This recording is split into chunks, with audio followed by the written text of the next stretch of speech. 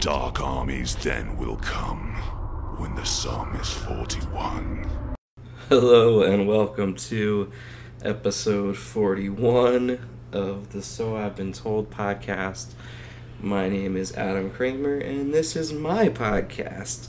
Now, despite what you might think based on that intro, my guest is not a member of Sum 41, but hey, if you're listening, Derek Wibley or any of the other members of Sum 41, and you want to come on the pod, I would love to have you, so this is your invite. Anyway, the guest on this episode is my good buddy Tyler Troutman of Condition Oakland and a bunch of other really cool projects that you're going to hear about in the conversation that we had. But before you hear that conversation, you're going to hear Pellet Veins by his band Condition Oakland. Enjoy.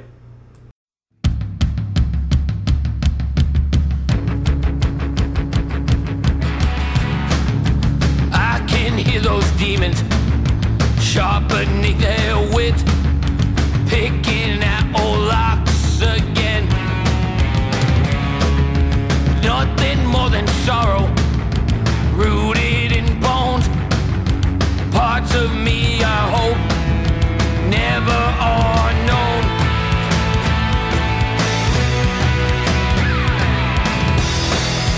Now I bled out turquoise from every single scrape, poisoned by any other name, but never let it paralyze me or stand in my way.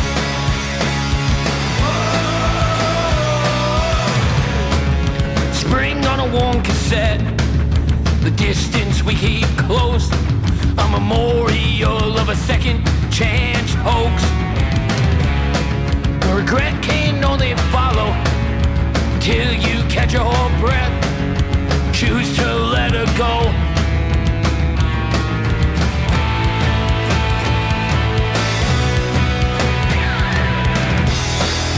I bled out turquoise from every single scrape, poisoned by any other name, but never let it paralyze me or stand in my way.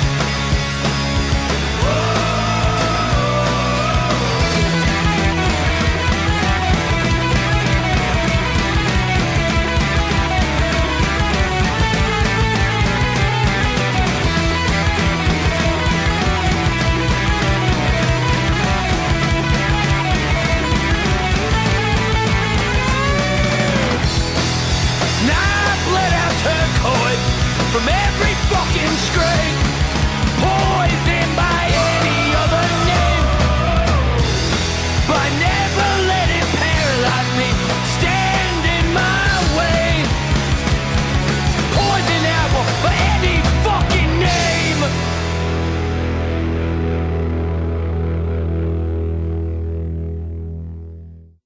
Guess we'll just get into it. I mean, we already did this once, and I have no idea what happened to that recording. You never found? No, I never found it from that night. But it's like, I don't know. Sometimes it's easier to, like, I don't know. It's like, sometimes when there's a whole bunch of people in the room, sometimes, like, parts of that worked really well, and then other parts it was just, like, real chaotic. So, whatever, you know? Yeah. Tell me about how you first, like, got into punk rock and, you know, kind of underground culture. Okay.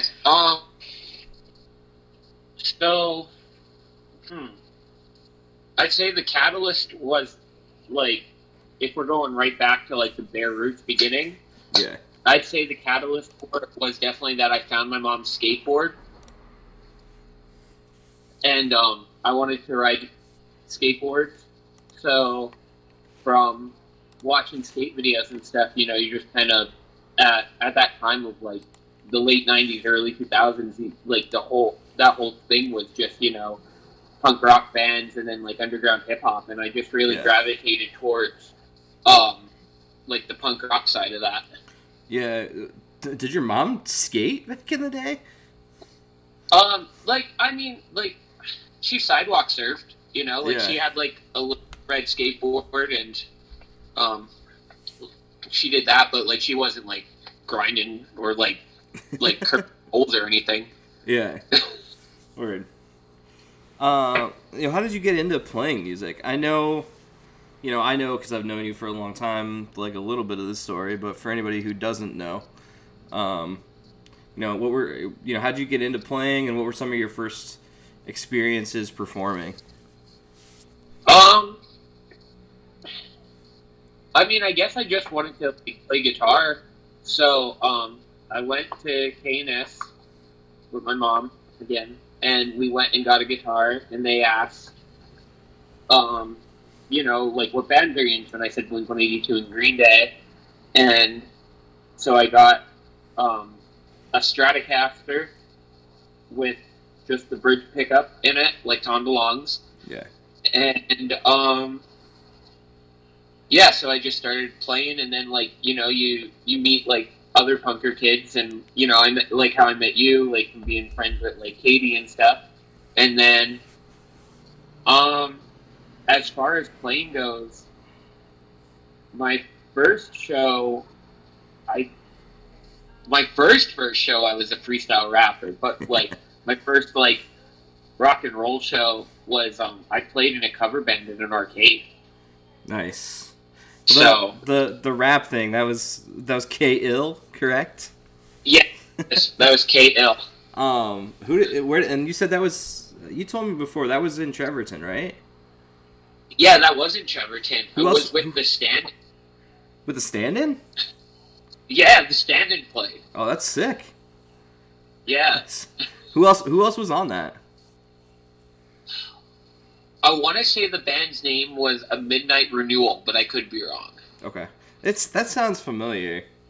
Yeah. There's a bunch of stuff from that era, before I really started getting involved in the local scene that I'd love to I don't know, I want to get some get some of those CDs, and I don't know, I would be stoked if somebody, dude, if do you have the PHK CD? I don't know if it worked, honestly, but I think I do. Because I would love to have some of that stuff. Yeah. Somebody... I don't know, because it would be up to, people like us to archive it on YouTube and stuff. But, yeah. I listened to my CDs, so, I didn't get to... And I didn't have a computer at that time, so, I didn't rip any of it, you know what I mean? Yeah. You just listened to it. Yeah. Until it fell apart. Yeah. I could probably, maybe I could, hit up, Sean or whatever, because I think I'm Facebook friends with him, but, I haven't, seen or talked to him in years, so it'd be, real random to be yo, can you send me those PHK MP3s? You know what? I was thinking about asking Tony Reed if he had any of the I Dare You stuff. Yeah. Yeah. Because, that was recorded so fucking good. Yeah. So, and you said you your first show playing guitar. What band was that? That you said it was a cover band, but did that have a name? Oh, what? I played bass. The first band I played guitar in was Already Gone, though. Okay. What covers did you play? The what? What covers did you play at that show? Oh, it was you did a Goldfinger cover. I remember that. They covered MXPX's version of Summer of '69, and then radio rock covers. It was super awkward. Yeah. It probably wasn't awkward for them because those guys were into that kind of stuff and that, but just coming from punk rock. Yeah. Drop D wasn't my friend yet. Was there something in between that and you starting Already Gone? No, I don't think so. Okay. Nothing serious that I remember. Yeah. So tell me, give me the background, tell me the story of Already Gone. So Already Gone, the first incarnation of it was, the drummer was Michael Monty and my friend Mark Competition, and I started it.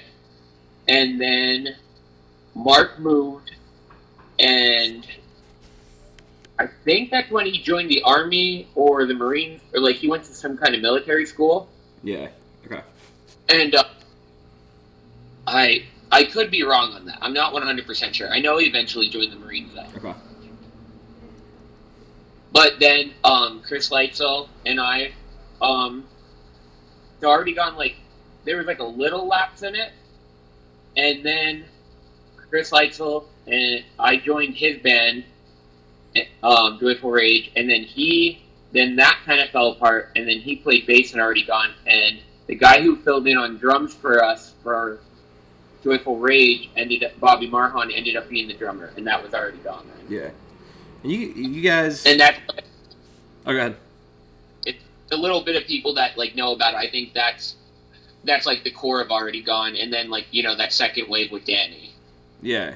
Now you guys recorded with at AA, right? Mm-hmm. Was that the only release you guys did? The Something Has to Go Wrong EP? That was like the only studio release. There's Okay. like some home recording stuff we did, and then there's a very weird live CD that we did with Danny. Okay. Nice. You guys were a band for quite a while, and that was your first time kind of traveling and playing, right? Yeah, like, not till like the second wave we got into like traveling and like doing like a little bit of touring. Yeah. So, but like even that was like just like tri-state stuff and like going down to like Doylestown and stuff. Yeah. But I mean, Already Gone was a band only from like 2006 to 2008. That's so crazy, because it seemed like it was a band weird. for so long. Because you played bass. Yeah, In the for second like wave. for like a hot minute, and it was like, I mean, that was quite a time. we had all That was a time. we had all like just That's what I turned like- 21.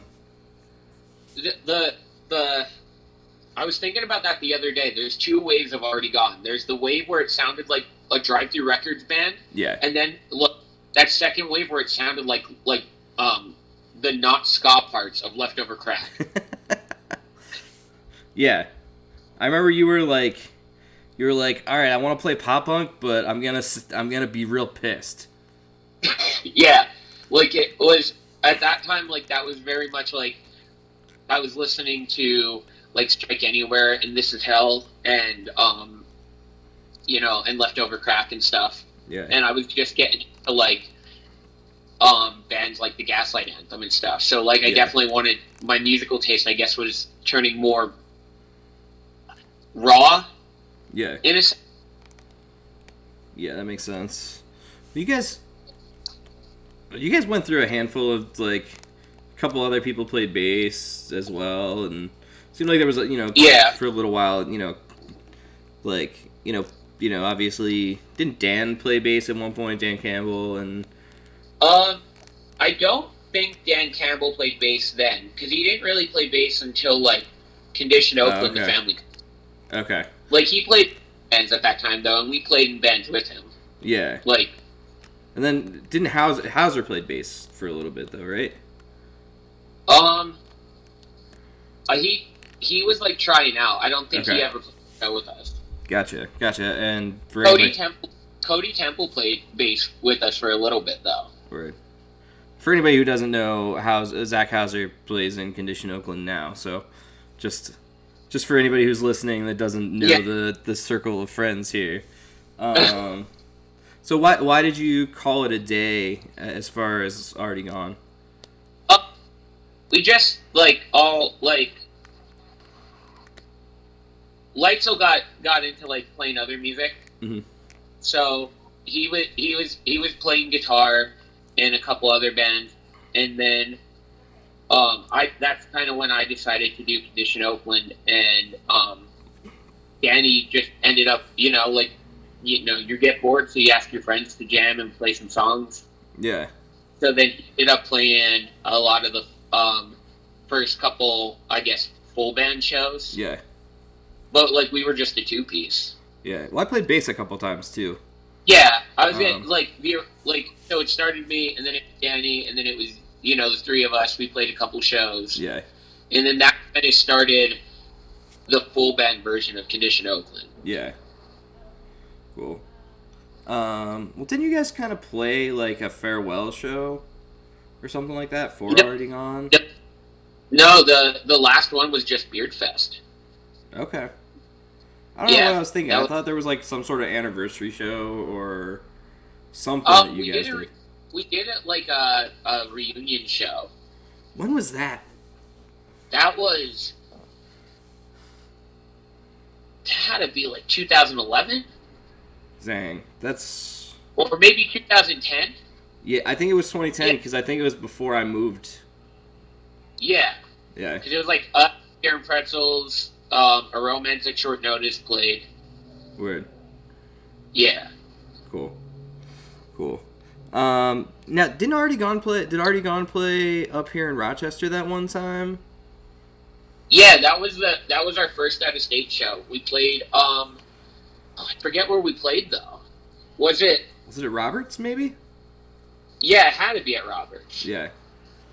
Well, I mean, kind of going into that, let's kind of dig into kind of the connection between the Rochester scene and the little central PA scene that you've been a part of and I come from. Yeah. I don't know. That's a weird camaraderie, and I mean, I'll even say that probably now extend over into Buffalo for us too. Yeah. And I think a lot of that comes from just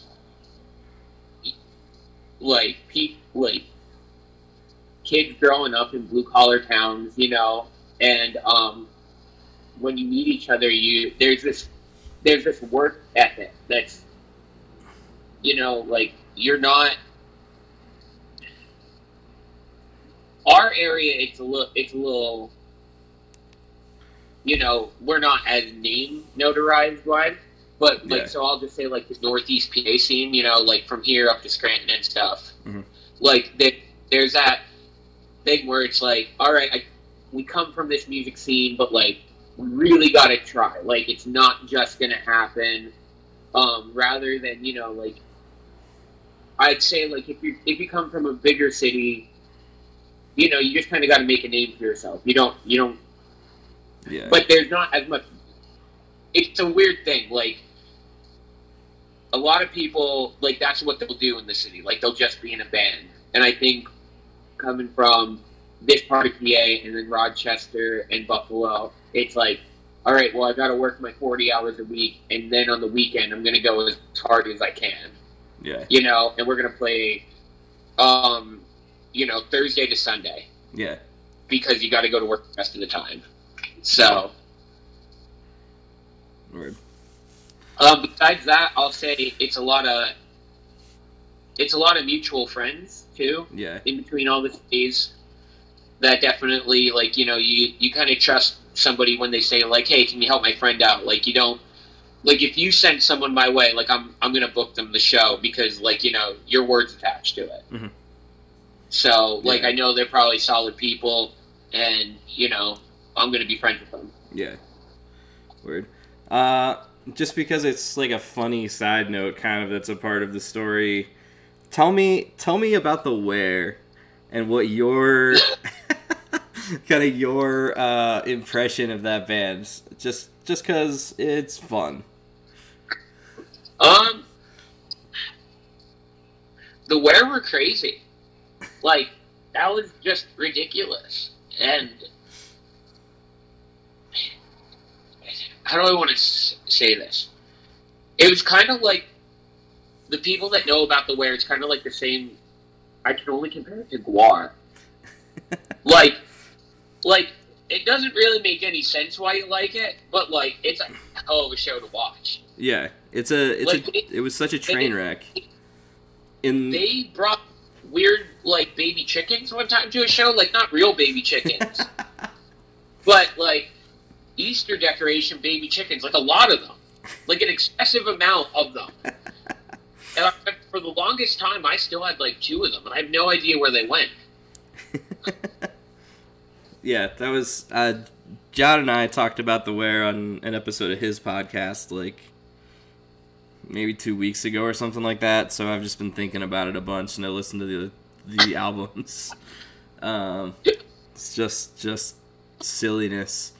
So what other, you played in a whole bunch of other like side projects.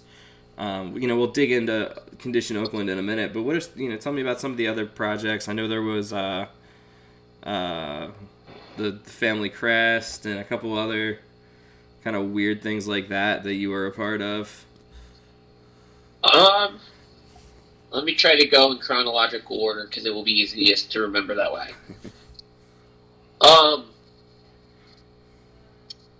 I'll say probably. I'm trying to remember what the order was. So, like, I think the Family Crest was first, and that was kind of like supposed to be like an experimental post-hardcore style band. We only had like 3 or 4 songs, and that was a lot of fun because it was just supposed to be like weird fucking music. Yeah. So, but it's also like it's weird to like try to keep writing that style of music. So like I think that's why that probably burnt out so fast. Mm-hmm. I loved that band, for the record. I mean, I know I've told you this off the record before, but was a big fan, and I might pull one of those tracks off the Bandcamp and throw it on the pod. Okay. This is Bloodshot Eyes! With black lungs trying to set me dry! And instead of gasoline, take over this town with my family next to me! With a rotten mind, I crawl from grace! The day I fell, I cursed the third party name. A secret union all laying strong, and the selfish body is still gone. Like confession to an empty room. One lifeless statue down on you. With a rotten mind, I crawl from grace. The day I fell, I cursed the search party name.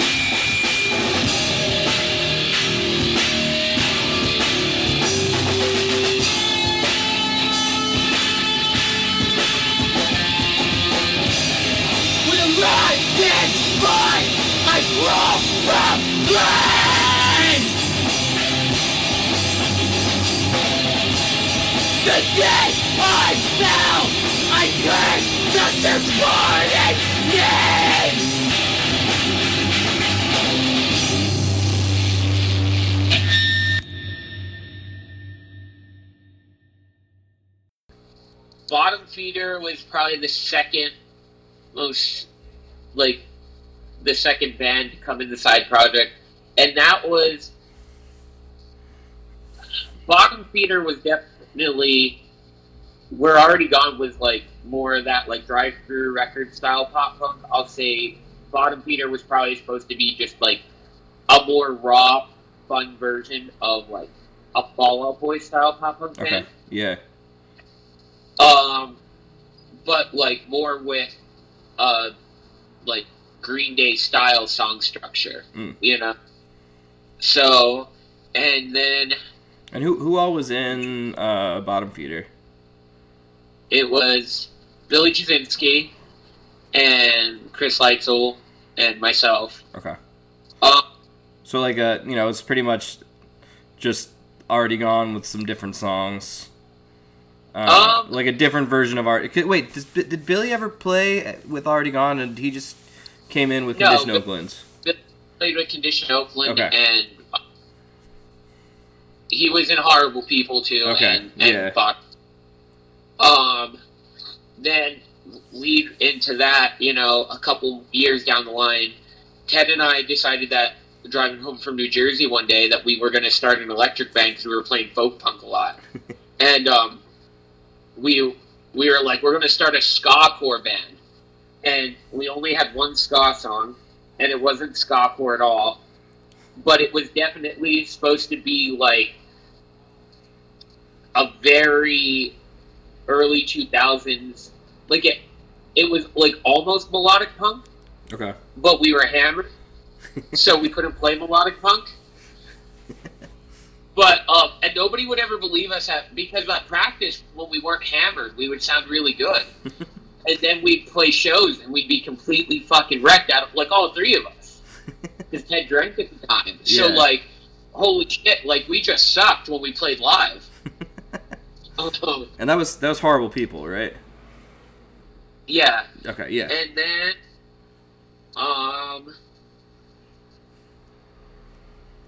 I'm trying to think. Then nothing else really happened for a while, and like Van Carr could still be a thing. Mm-hmm.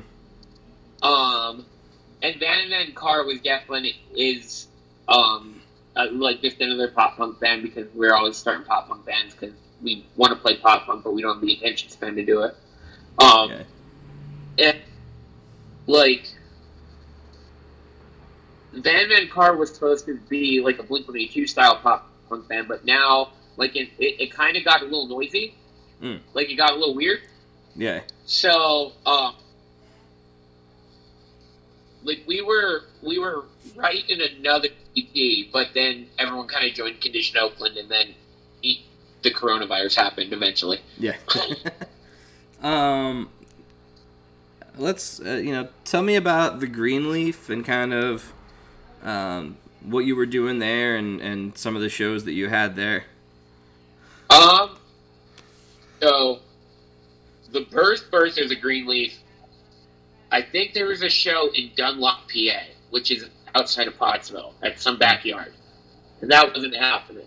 So we all went, so I was like, well, give me an hour, I'll go to my house and clean up, and we'll just have the show there. And it was Now the City, the Arsenal, and Condition Oakland. What a weird lineup. And yeah, it was a weird lineup.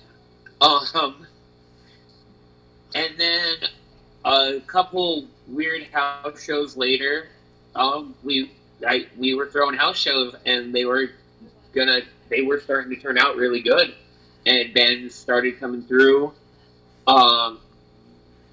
Scrap Kids played there a bunch, which is kind of like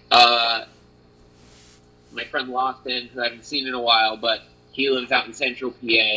He did a bunch of touring, and it was like a ska core folk punk thing. And the Cran Tangerines played, who wasn't somebody in that they're in Now the Cinder, right? I don't think so, but they were definitely a Buffalo band. Yeah, there's some connection between. Yeah, I know that they're like homies with them. I don't know exactly how they connect, but I can't remember, was Mike Jacobs or Tyler in them? I don't think Mike Jacobs was. Maybe Tyler. I could be wrong. Yeah. Because I know they were both in the Stakeouts, but I don't know about the Crantans. Yeah. I remember that the Crantans have a song called "Shit on a Cop."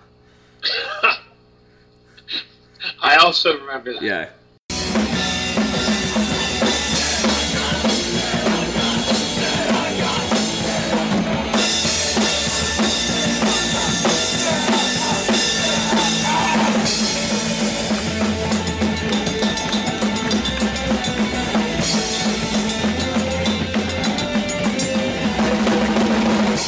Anyway, so once Already Gone ended and you started Condition Oakland, how did you get started with traveling early on, and what were your how did you get your feet wet with touring? So here I guess is a better explanation of at least for me, my personal relationship with Rochester and that area of New York. Mm-hmm. So we go up, we play. It's our first time out. Mm.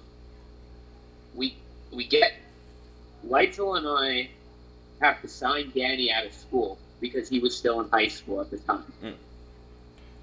We pack up a Taurus, and we're driving up 15, and I remember it just being like the most fucking fun in the world at that time. Yeah. Like we were just dumbass kids driving to Rochester, New York, and I think to play a 15-minute set for like other dumbass punk kids. Yeah. But we go up, we play the show and we come back, and I remember just being like, wow, that was great. I hope I get to do that again. Yeah. So Leitzel and I book. We went on a weekender. This may or may not have been the summer Already Gone broke up, though. I'm not sure. Mm. But I remember we went. We went to New Jersey, and it fucking downpoured. Okay? We were playing Post 282, and this is how I ended up meeting Brian Hartman, who ended up recording a lot of the Condition Oakland stuff, too.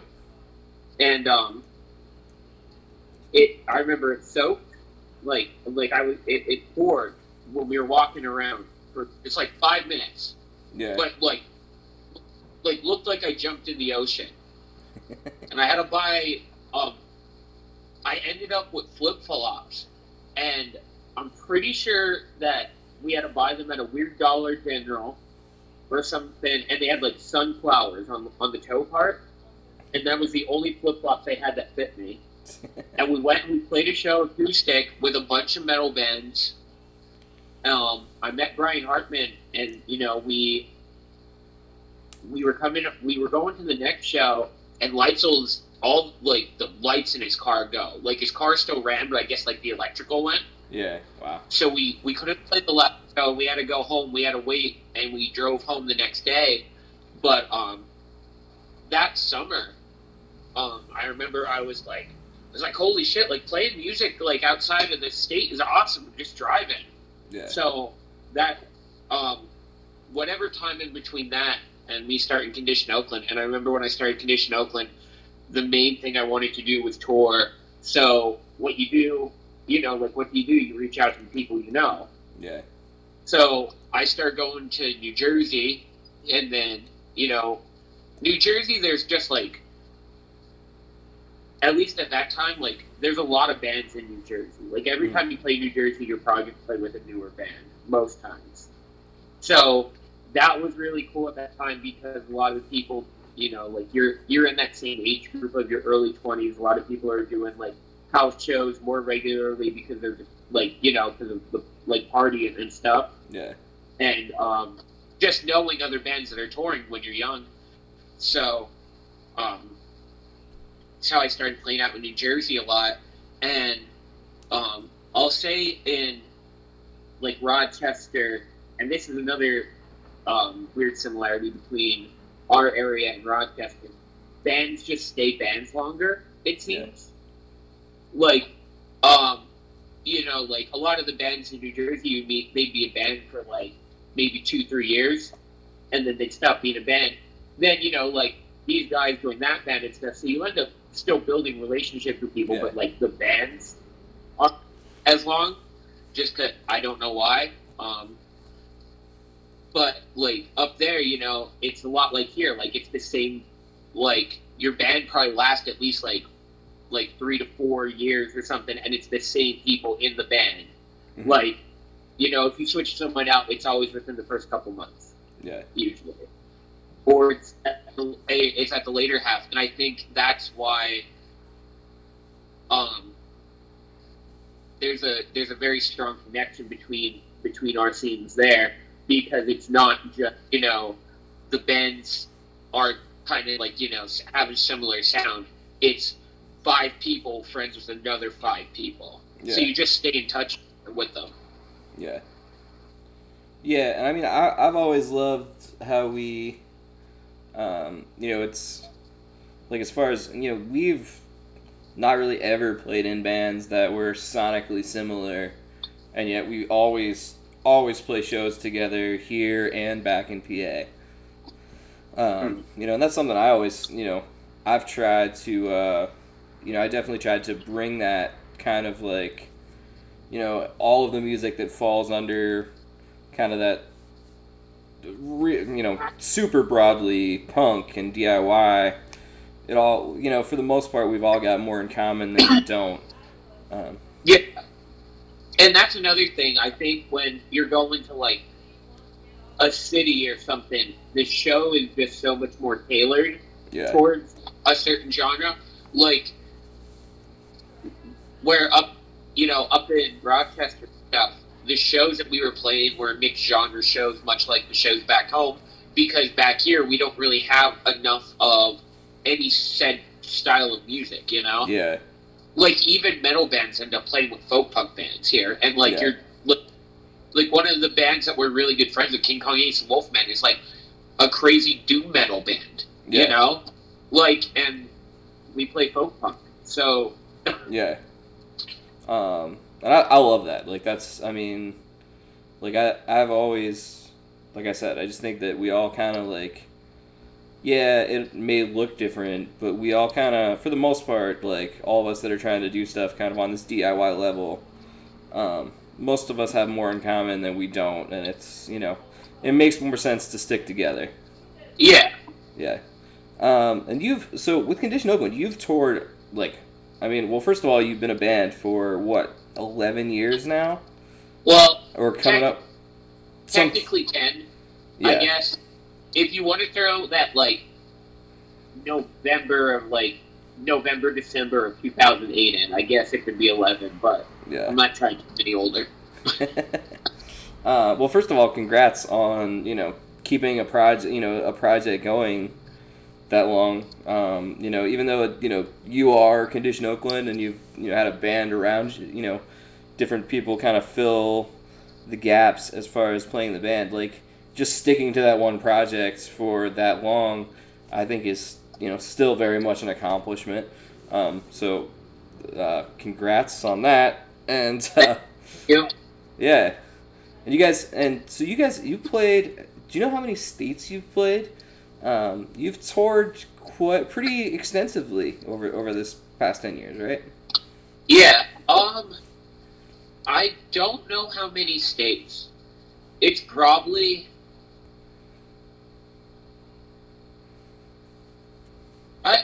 I'd say hopefully in the teens. Mm-hmm. But I'm not sure if, like, it's over that. But I mean, pretty much in the Northeast we played a lot. And a decent amount through the Midwest. There was a couple runs down south. And like, we were in Canada, like the eastern side of Canada a bunch. Yeah. Well, and you did travel out to LA. Yeah. So I mean, traveled literally across the country, so that's pretty dope. Super fun. That's probably one of my favorite trips. You played with Broken Field Runner out there? Yeah. Tony's originally from here in Albany and then moved out there. And what's up, Tony? Tony is such a nice guy. I love him. He's on my list of people to have on the pod. I haven't asked him yet, but he's on the list. So if you happen to be listening, Tony, we'll be in touch. So yeah, you guys how many releases have you guys put out? I kind of did the math the other day. There's 3 full lengths and 1, I think 5 or 6 EPs. Mm-hmm. And like, there's some weird releases in there that, like, you know, are just like Bandcamp stuff, but yeah. And I'm not just saying this because, we've been very good friends for a very long time, but, I think you're a really great songwriter. And so what is your, thank you much. Yeah. So what's your kind of process as far as writing? How does it usually shake out? So this is gonna sound so weird, okay? Because it's not someone I listen to, but it's the best way I know how to describe it is I heard Kanye West one time say that he could see music, okay? Mm-hmm. And like, I remember people being like, yo, that's so fucking weird. Like, why would you say that? Or something. And I was like, I kind of know what he means. Like, it's like you can picture it in your head, but it's... So, a lot of times, like, I'll have this line sitting here, and I'll have, like, that riff, and then sometimes in your head, like, you're just like, it's like, oh, damn, like, that line would go with that riff that I have, So then I can kind of start to... Once those two things click, I can kind of start to build the song from there. But I would say, like that's the way it goes. Usually it's one or the other. Like, I'll play a riff, and then I'll think of a line, and I'll start to build the song from there. Or, I'll think of a line, and then I'll think of that riff. I hope I didn't just say the same thing twice. I get what you're saying. I've always thought of you as the Kanye West of folk punk. So, how do you feel about the term folk punk? Because you kind of play around those circles a lot, and there's some of your stuff I can hear where it makes sense. But sonically, you're not exactly a folk punk band, and definitely when you play full band, I wouldn't classify it as folk punk. So what's your kind of relationship with that term and with that community? So, like, and this kind of goes, like, back to that starting point of, like, that last year of Already Gone. Mm-hmm. So, when we were playing, we would end up playing acoustic a lot. Mm-hmm. Okay? And we wouldn't really fit in because the bands at that time were, like, you were going into that Neon Warped Tour culture. Yeah. So, when we started playing music, though, I'll say out of that, that rise of, like, mall emo, mm-hmm. when Taking Back Sunday or like a band like Brand New or somebody would be doing an acoustic performance, you could still kind of get away with it being, like, a little raw and choppy. Yeah. Because it was supposed to be like emo. Where when then that more like polished version of pop punk, where like everyone kind of like, you had people having like saying they had managers, everyone really started to take like their presentation more seriously. Yeah. Like two kids come in playing like more or less like emo pop punk, like that didn't really go over well, so it wasn't super welcoming there. So I remember all I did was go and kind of do the same thing with the folk punk kids, and they were like everyone was like super accepting of it. Like it was a really weird, humbling feeling, know. But I remember just being really accepted in that folk, like even being conscious myself of like, oh, this, like, I'm not like singing songs about like popping trains and stuff, like now lyrics about that have worked their way into my music because of playing in that community, and like kind of like singing about it, Yeah. But I mean, at the time I wasn't singing about that. But though, like I remember the crust punks and like the train kids, like they were all super nice and like they were like, wow, dude, like that's really cool, like what you're doing. And I was like, holy shit, like this is crazy, because the bands that we've played with, I'll say we've always played with really cool bands, like for the majority, like most people we play with are nice, but like playing pop punk, there was a couple, like I remember there'd be a couple kids, but it wasn't anything like the folk punk kids. I felt actually were the first ones to enjoy it, Yeah. Music I played. So I've always been really grateful for the folk punk scene. I like that, like it doesn't take itself too seriously. Like there's everything I like about folk punk is everything I loved about pop punk. Like you didn't take yourself too seriously. You just kind of hung out with your friends and like did whatever and like fucked off and like just waited to like have a good time again. And I think when pop punk started taking itself too seriously, like I kind of,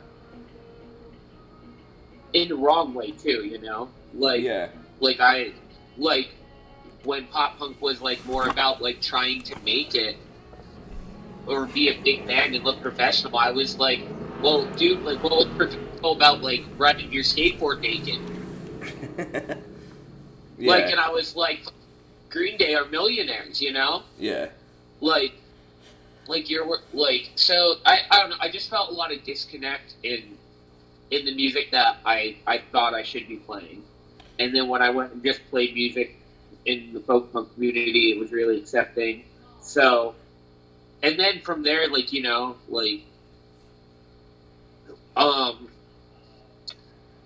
start to get into like the people you're playing with, and then I'll say like that's kind of how I got more into like country music and stuff like that too. Yeah.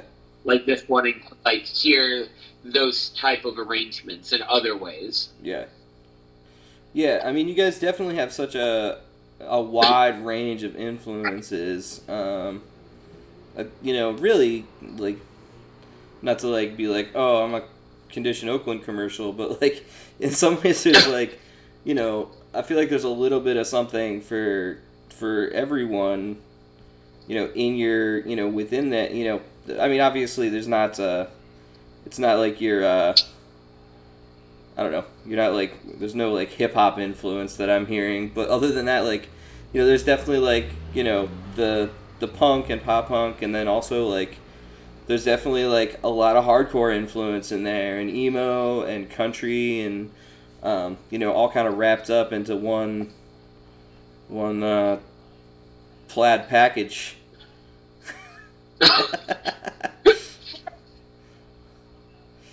Yeah. So what what are you listening to lately? What's been influence? What have you been listening to that's been influencing your writing? The Jason Isbell is like really worked his way to like one of my favorite songwriters. Yeah. I think there's, like, I think he's such a good, honest songwriter, and he, like, it doesn't matter what you want to call it, because, like, there's, I don't know, there's a bunch of rebellion in there, so, like, and honesty, so I really like that, and that's worked its way in. Sarah Shook and the Disarmers is another one. I've been listening to her a lot. And, you know, it's the same thing. I really like that she tells both sides of the relationship. Because, like, a lot of her songs are relationship songs, but they, like, you know, it's from both point of views. Okay, cool. So I like, that's a really cool thing to, like, think songwriter, like, really take yourself out of your own life and, you know, try to understand maybe how someone else is looking at it, you know? Yeah. What else? Spanish Love Songs is another band I've been listening to a lot. That's a real sad record that new one just put out. Yeah. I mean, I was listening to, like, their last record a lot lately, though, too. And, like, for probably, like, 2 years I've been, like, listening to them a lot heavily. And I think the way that they go about writing songs and their arrangements are really cool. Like, they throw a lot of curveballs at you, it feels like, randomly. So, you know, keeps you on your toes. And I think, like, kind of, you know, talking about, like, all, like, the weird shit in the economy going on and, like, you know, the world, the way they present it is maybe a lot easier to wrap your head around than, like, say, Anti-Flag, you know? Yeah. Like, and don't get me wrong, like, I fucking love Anti-Flag, but, like, sometimes, like, they're talking from such an educated point of view, it's really hard as an everyday person to be like, well, fuck, my life just sucks because my job sucks, you know? Yeah, yeah. So, you know, and, like, your job sucks because of capitalism and, you know, so on and so forth. Like, it's a political song, but, like, you, from your point of view of what's affecting you. Yeah, I was saying to Andrea, my girlfriend, for those of you who don't know, I was saying to her the other night, like, I feel like I'm not, like, a very well-read leftist, but thankfully punk rock has given me a good base of knowledge, as far as, you know, leftist politics. I'd like to be a better, you know, I'd like to, you know, be a better read one, but we'll see what happens. I mean, like, I'm with you there. Like, I try to educate myself as much as possible, but it's, you know, it's hard. Like, there's a lot of shit going on that you don't realize. Yo, did you see that Plandemic video? What? No, I didn't want to do that on a podcast, but, like, what is it? It's just some, like, bad propaganda, like, anti-vaxxer, like, real weird, sketchy right-wing stuff. Oh, was it? I couldn't tell if it was, like, so is it, like, one of those things that was, like, it's a meme, but it wasn't supposed to be a meme? Yeah, I mean, it's, like... Because I got it at the meme part, so I couldn't tell, like, if it started as a meme or if it was supposed to be real. No, it was a real thing, and I saw a lot of people that I thought were smarter than that sharing it, but whatever. Okay. So, we're in a real weird time. I guess I should feel a little proud of myself. I didn't see anybody share it, but I wasn't on the internet a lot today. Yeah, I mean, this was more like, you know, a week ago or something. Maybe, I don't know. I've lost all concept of time through this whole thing. How do you think that all of this is going to impact touring and DIY musicians? And I know that, like, none of us really know, but you know, what do you think that's going to look like, and all that?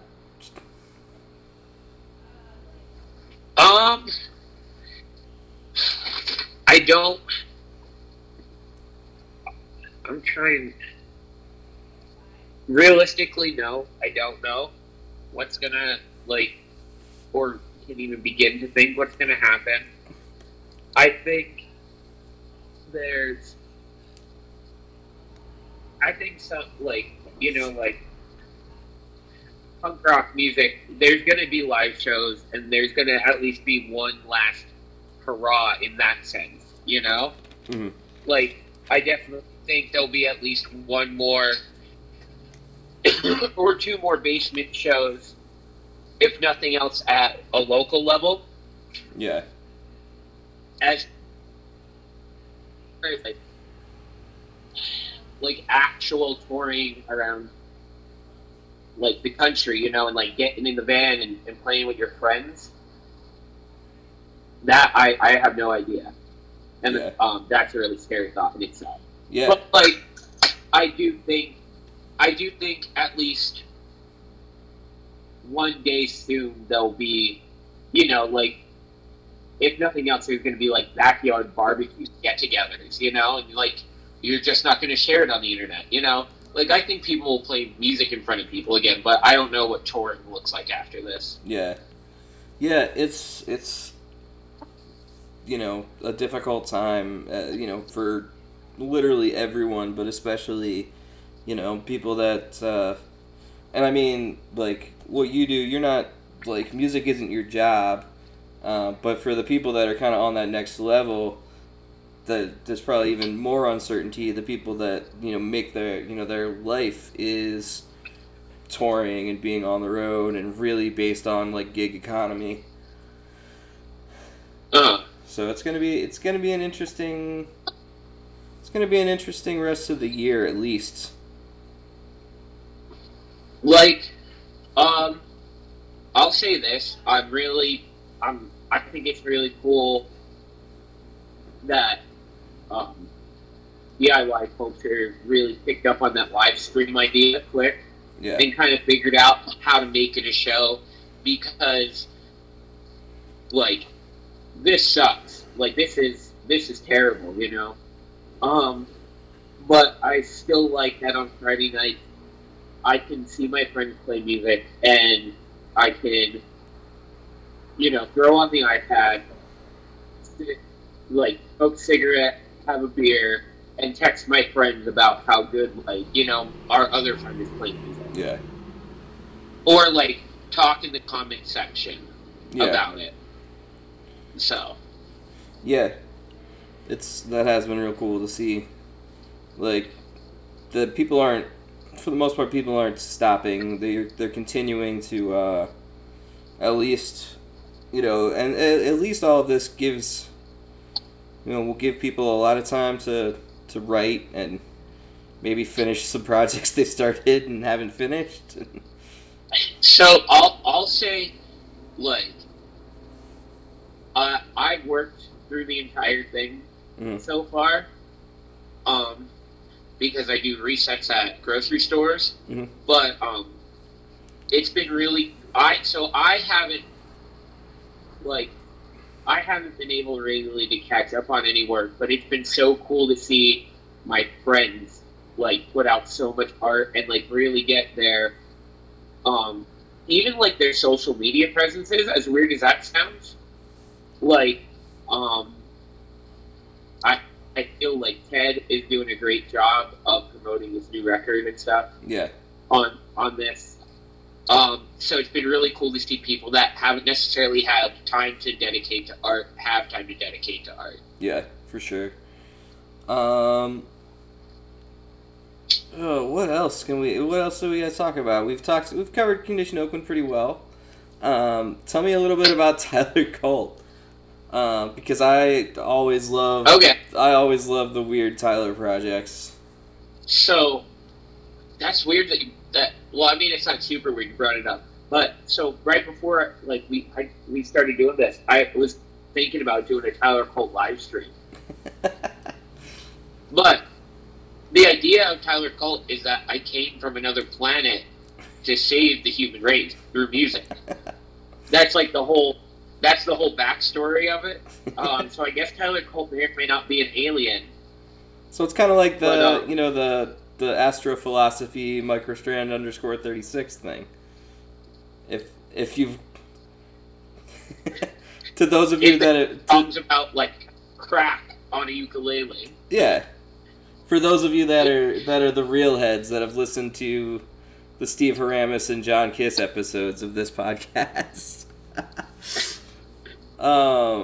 Yeah, I mean, I think I've told you this in person before, or maybe over the phone, but like, it's just so like unabashedly silly, and like, there's no, like,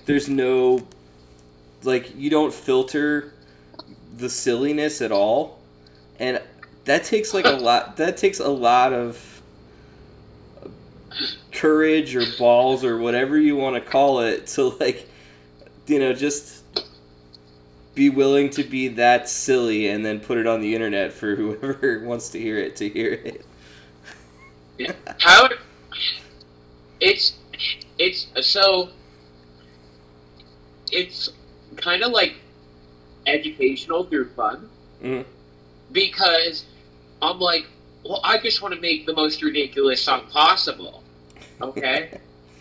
So how do you do that? Like, you just start pushing buttons and, like, you know, recording things. Yeah. And then, like, sometimes I'll be like, oh, well, shit, I didn't know how to do that before. Like, and then, you know, we'll do some kind of, like, home recording, and I'll be like, yo, I'm going to use this trick I got now. Yeah. And, like, you know, I'm looking on, like, how, like, I learned to program drums through doing Tyler Colt songs. Sick. You know, and like, oh, go ahead. I didn't teach him how to do it. What was that? I said, I didn't realize I was teaching myself how to do it, and then, when I was demoing songs for the new Condition Oakland record, like, I was able to build drum tracks on the songs that, like, I had a more specific idea how it was going to sound. Yeah. Rather than, you know, like, going and being like, okay, here's the chords, make up a drum beat. Yeah. Rad. You know, I think I'm just putting this together, like, now that I think the reason I love 100 gecs so much is because it's like polished Tyler Colt in a way. Like,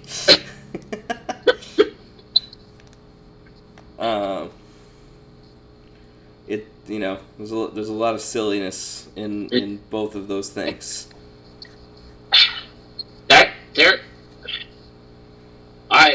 I wish that Tyler Colt, like, I wish the idea of playing shows with that was a more real thing.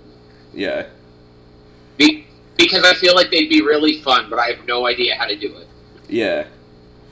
I mean, 100 gecs did, like, a festival where they played live in Minecraft or something, so... So maybe that's how you can do it. Maybe you can tap into that, Minecraft live stream.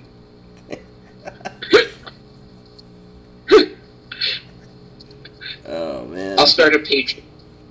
You know, so is there anything, you know, kind of we'll tie up some loose ends, but is there anything, what's next for? Obviously, we don't know as far as like touring or whatever, but as far as like releases or other projects, you know, be it musical or otherwise, you know, what's coming up for you that you're gonna be working on?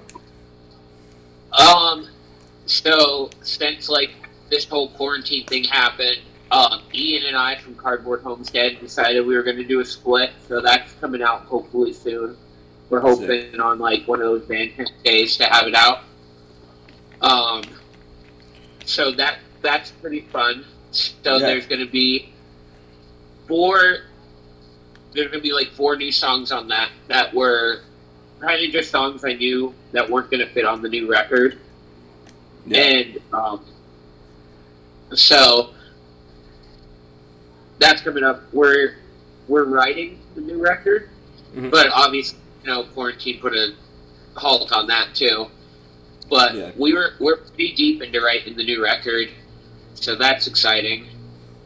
And besides that, like we don't know what happens with touring and stuff after this, but you know, hopefully shows will be a thing again. Yeah. I'd love to have you up here again. I feel like that show you guys played up here, I feel like that was like the weekend before everything went nuts. So, I was thinking about this like the other day, which usually, you're able to like talk to somebody about this stuff. But like that weekend, I remember it kind of being a thing, but like not really. Yeah. Because like the city was packed and everything. Yeah. We were like on a run that weekend, and like traffic was normal, everything was really fine, and I remember Danny being a little freaked out about it. Yeah. But like not in a sense where even he was super, like he'd be like, "Yo, what do you think's going on with this?" And we were like, "Oh, I don't know. Like I don't know a lot about it, Yeah. And I remember that week I was at work, and we got an email about it, like to halt what we were doing and just help the stores out, and like everybody got soup and everything just got weird. Yeah. Like it just kept getting super weird from then on out. Yeah. But that weekend, like we were tagged in some Instagram post by like I guess like a comedian punk thing, and it was like that first song just gave me coronavirus, and like it was tagged like at Condition Oakland at the Bug Jar. Like somebody yelled that in the crowd. So I mean, like in March, like this thing was like you could still make jokes. Yeah. It was. I mean, it was in like international news for a while, but it's like, how much of that do we like? I mean, like so much of that doesn't impact our daily lives. So yeah. How much are we?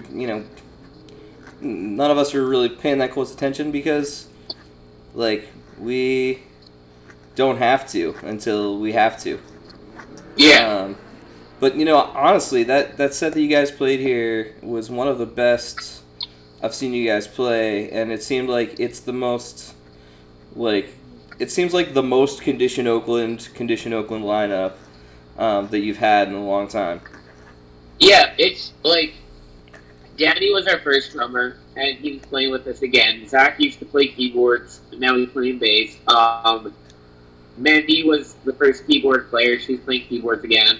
Yeah. And Ted and I have been friends. Like I've been friends with everyone forever, but Ted joined the band, and he's still in the band. So, yeah. Like, knock on wood, like hopefully that stays. And like we're just all best friends. Yeah. And maybe weird and cliche as that sounds, but like we grew up together. We know each other's strengths and weaknesses musically, and like we're just able to like do what we can with what we got, but like it's supernatural. Yeah. That's sick.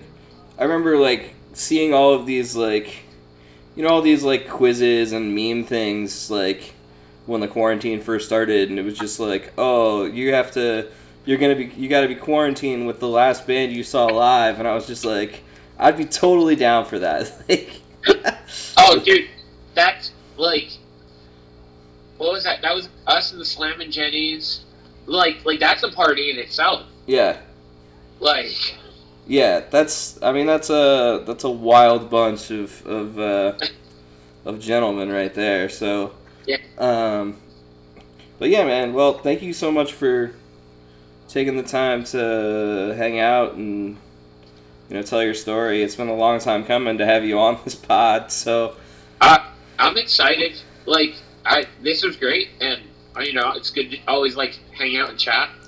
Yeah, man. I mean, you're like I said, you were on the short list from the get go. It's just making it happen. There's still some people that like are like obvious like people that need to come on the show. That like, well, before the quarantine, I used to see all the time. Like, I haven't had Tim Avery on yet, and he's like, Tim Avery's like a must-have on this podcast. Yeah. But it just hasn't happened yet, and I'm gonna hold off until after the quarantine because I'm gonna, right now just putting out stuff that I'm recording this way. Because it seems like the ideal time to do this. Yeah. Like the conversations right now are going to be super relevant. So yeah, and I don't want us to talk about the virus the whole time, but it'd be dumb to ignore it, and not talk about it at all. But yeah. Well, I'm gonna cut off the recording. We don't have to cut off the conversation, but I'm gonna turn off the recording. I wear rock clothes when I play rock shows. I'm an octopus and I'm squishy. You just heard Octopus by Tyler Colt. Make sure you go check out the Tyler Colt records. They're real interesting. They're on the Guts Crew Records Bandcamp page. Guts Crew Records is the label that Tyler runs. And I think you'll enjoy them. If you've listened to other podcasts, you may have heard them pop up here and there. But anyway, also in there, you heard Spine Party by the Family Crest, and also a short clip of Shit on a Cop by the Grand Tangerines, live from the Meat Grinder, which there's a motorcycle going by. Live from the Meat Grinder, and I think it was 2011 or 2012, the old basement venue that John Kiss and some other friends and I used to run here in Rochester. Good times. Thank you so much for listening. I really appreciate it. Doing this podcast has been awesome. It's been really great to document what my friends do, as well as talk to some new people. Speaking of which, the episode that I will be dropping next features Nate Allen of Destroy Nate Allen, Good Saint Nathaniel. He's been in this touring musician punk rock world for a long time, and we had a really good conversation, and I'm excited to share it with you. So be on the lookout for that. Thank you so much for listening, everybody. Much love.